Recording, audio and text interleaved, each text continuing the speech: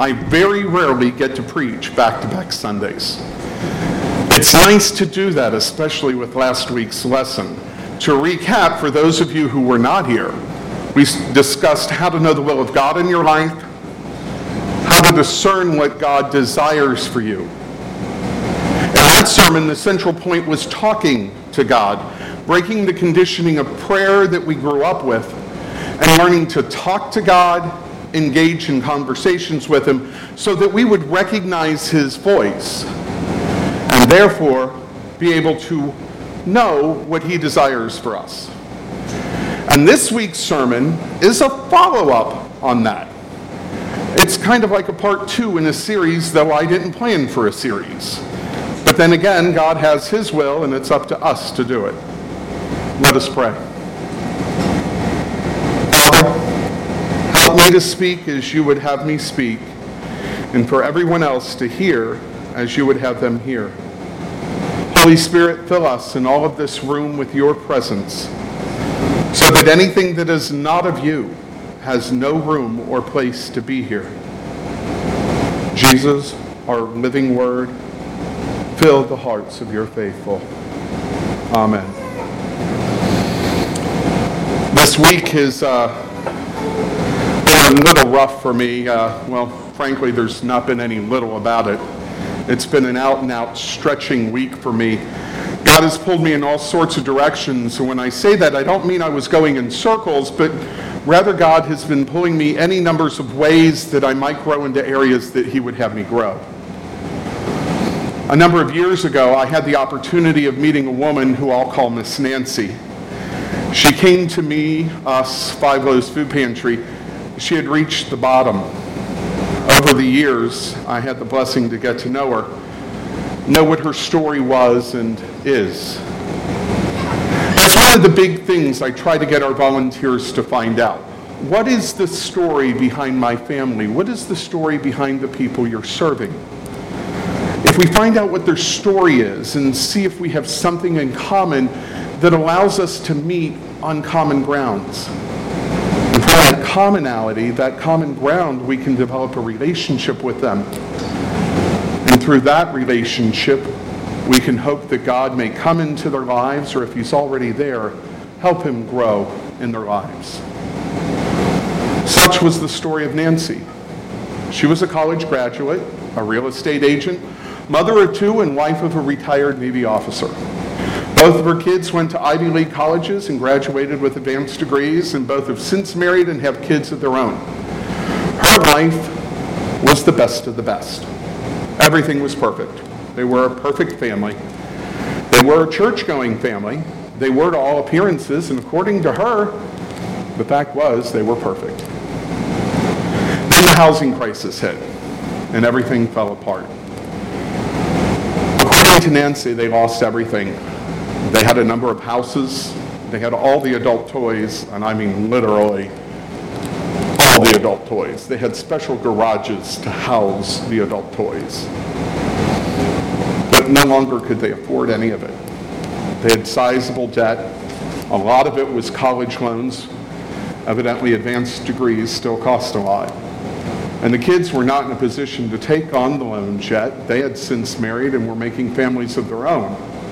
But things were okay. She was comfortable with that, and so was her husband, until the housing crisis hit. Her husband was the first victim of the crisis.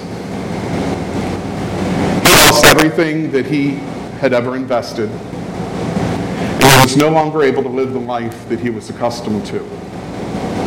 So he ended his own life. Nancy found him in her car in the garage.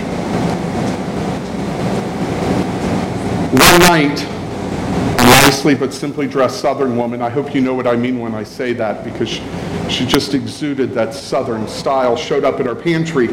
She was driving a very nice, it was that year's model car, and all of my family were gossiping about it.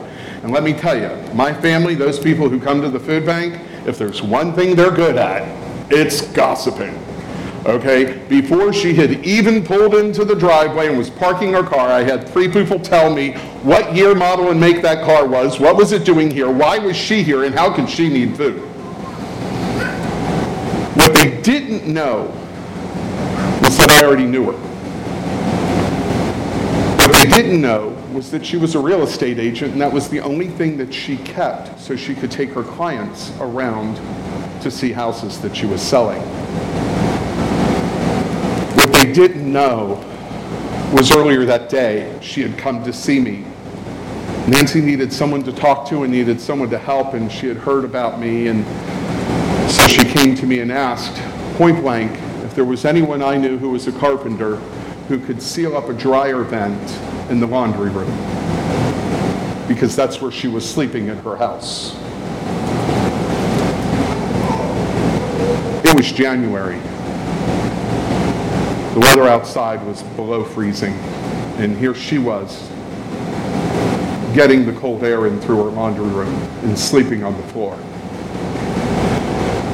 In order to try and make ends meet, Nancy had sold all of their furniture except for the bedrooms, and she had rented out every bedroom in her house like a boarding house. She was reduced to sleeping in the laundry room. The only thing she had was the lease on that car, because a real estate agent can't begin to take clients around in a clunker. She needed that car to have an income. It was the renting out of those rooms that caused her children to stop talking to her. They said that she violated their trust by allowing strangers to sleep in their rooms and in their beds. Both her son and daughter got together and said that they would never talk to her mom again. It had been 4 years. They never helped her out in any of her life after the falling. Well, basically, when she lost money. They blamed her for their dad's death. Nancy just wondered where she went wrong. How did she raise her kids to be like this? So she hit rock bottom. She had nowhere to go. She was directed to me. People said that I could help and I would be able to understand. And back then, that was a major stretching moment for me. I excused myself for a couple of seconds, went to the other room and screamed to God, why me? How was I supposed to help this woman? I didn't have any, I didn't know what to do. So I prayed, and he answered. And he just said I needed to yield to him. And keep remembering that this was about him and her, not about me and her. I managed to get the hole fixed in her laundry room. We found some twin mattresses for her to sleep on. And she was making it day by day. And that was her first night coming to us for food. She had been going to church, right? She no longer had a church. She was unable to be the tither that she was. Her husband had committed suicide, so she had that stigma. And everyone at the church just drifted away. In fact, the pastor didn't even have time to make an appointment to meet with her when she was in trouble. I found her a new church home, a small, quiet church that wouldn't judge her. A church where people were all broken, and that's how they looked at themselves. We are a broken church with broken people in God's perfect place.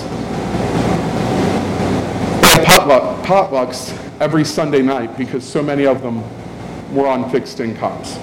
They had Bible studies on Wednesday, and a good Bible teaching church that really taught her to pray and to read the Bible. It was a small Baptist church that she felt she was accepted to, and she grew in the Spirit there.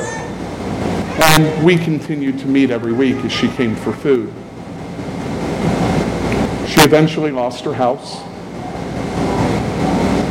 and the car. She was reduced to renting a room from a church member. Now she said she had really hit bottom. While she was at that bottom, she began to learn what life was really about. She She developed quality friendships. And she really began serving. She started to live believing in the promises of God, believing that God was always there for her, believing that God cared for her and died for her, believing that he loved her and wanted her to be happy, that he would never forsake her.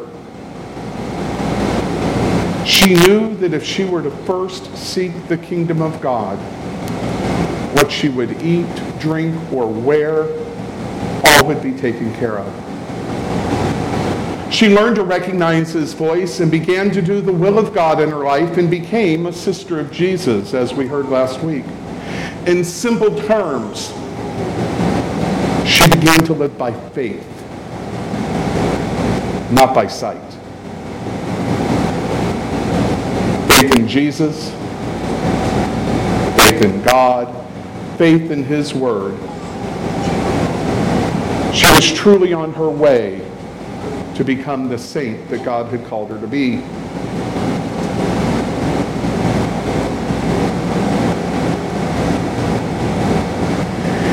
And then she was diagnosed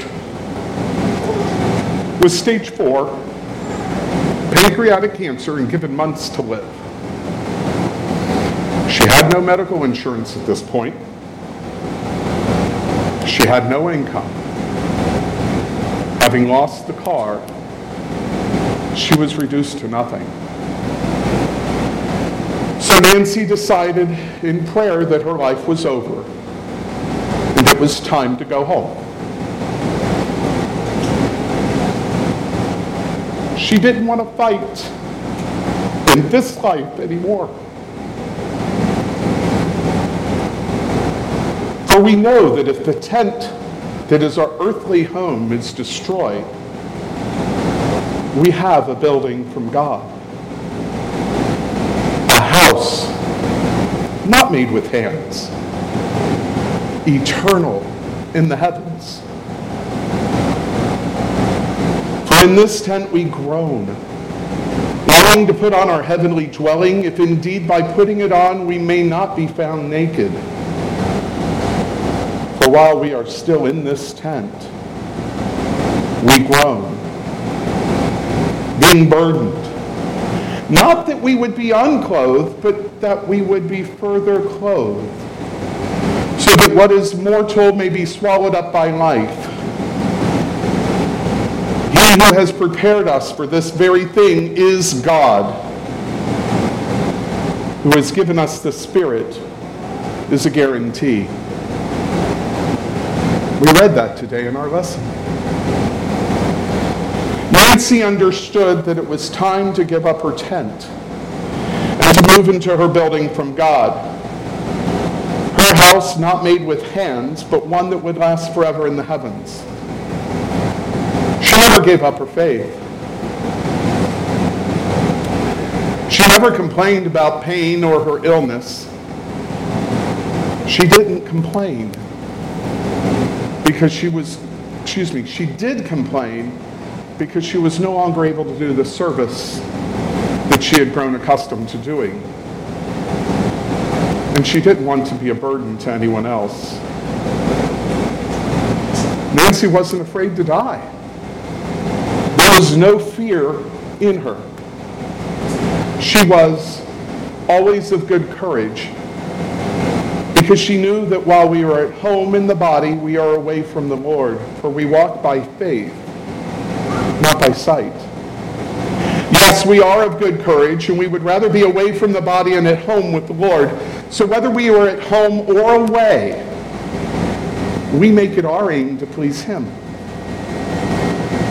For we must all appear before the judgment seat of Christ, so that each one may receive what is due for what he has done in the body, whether good or evil. That was the final part of our second lesson today. That was Nancy's life and the last year she lived. She made it her goal, her aim to please God in everything that she did. And she died this week.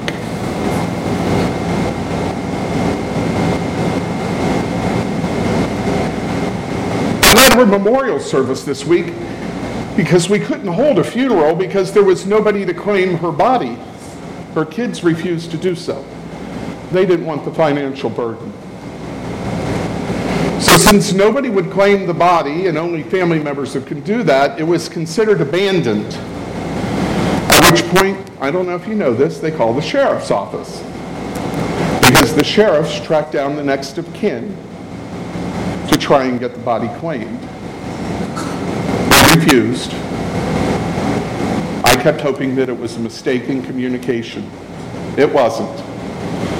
So when that happens, the sheriff's office has the body cremated and they distribute the ashes in the potter's field. And that's what happened with Nancy. At her memorial, we just had her picture in the park. She had heard a story at her church and she wanted me to pass it on to the people at her church and to keep passing it on. The story goes like this. In all my years of attending socials and dinners, I always remember that when the dishes of the main course were being taken away, someone would walk over, inevitably lean over and say, "Keep your fork." It was my favorite part because I knew that dessert was coming. Something better, something succulent. Like it might be a very chocolate cake or it could be Mrs. Smith's apple pie that she made from scratch. Something wonderful was coming. So I just want people to see me there in the casket, holding a fork in my hand. And when I ask, why does she have a fork? She wanted me to remind them, keep your fork. The best is yet to come. We know that if the tent that is our earthly home is destroyed, we have a building from God, a house not made with hands, eternal in the heavens. So we are always of good courage. We know that while we are at home in the body, we are away from the Lord, for we walk by faith, not by sight. Yes, we are of good courage, and we would rather be away from the body and at home with the Lord. So whether we were at home or away, we make it our aim to please Him. We must all appear before the judgment seat of Christ so that each one may receive what is due for what they have done in the body, whether good or evil. So you see, we need to discern the will of God because a judgment seat awaits for us for what we do in this tent. By learning to hear and recognize God's voice, we can do His will. Whoever does the will of God, he is my brother and sister and mother. That was last week's sermon, remember? Once we know the will of God, we need to walk by faith, not by sight. But what does that mean? It means that we trust God, just like Nancy, in everything and anything we do. We trust Him. I want you to think about something here. How much trust do you put in other people's words? Your employer for your employer benefits, your check coming on a regular basis. Everything in this world, we put trust in the people we deal with. And yet, things always fall through, but we still keep trusting. Why is it that you won't trust in God with that same level of trust? Why is it that you put man before God? Why is it you trust people's promises, but you don't trust His? In the Amplified Bible, we read John 3:16. For God so loved the world that he gave his only Son, that so whoever believes in him should not perish but have eternal life. That word in the Amplified, believe, you've heard me talk about it before, is trust in, cling to, rely on. Think about that. You do that with your employer, don't you? You trust that they're going to deposit that check every 2 weeks. You trust that your health and medical are going to work. You trust in the bank to take care of your mortgage, to honor their agreement with you to keep that interest rate. We trust so much and cling to and rely on for so much that is of the world. But do we trust in, cling to, do we rely on him who gives us eternal life? In whom do you really believe? In whom do you really trust? In whom do you cling to and rely on? That is how we walk by faith, or sight. We walk by faith by believing on God, by clinging to him and relying on him in his word and in his promises. Hebrews 11:1. Now, faith is the substance of things hoped for, the evidence of things not seen. We learn to pray unceasingly. We learn to recognize God's voice and follow it. And we do God's will in our life, and when we do that, everyone benefits from it. And through this, we learn to walk by faith, not by sight. And while we do this, we hold on to our fork, because we know by faith that no matter how good or bad yesterday was, no matter what is happening today or what may happen tomorrow, the best, the absolute best is yet to come.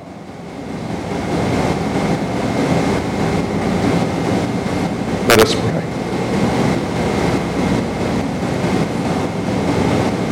Father, we need you in our lives. We need the strength of your Holy Spirit, and we need the power of your word, your Son.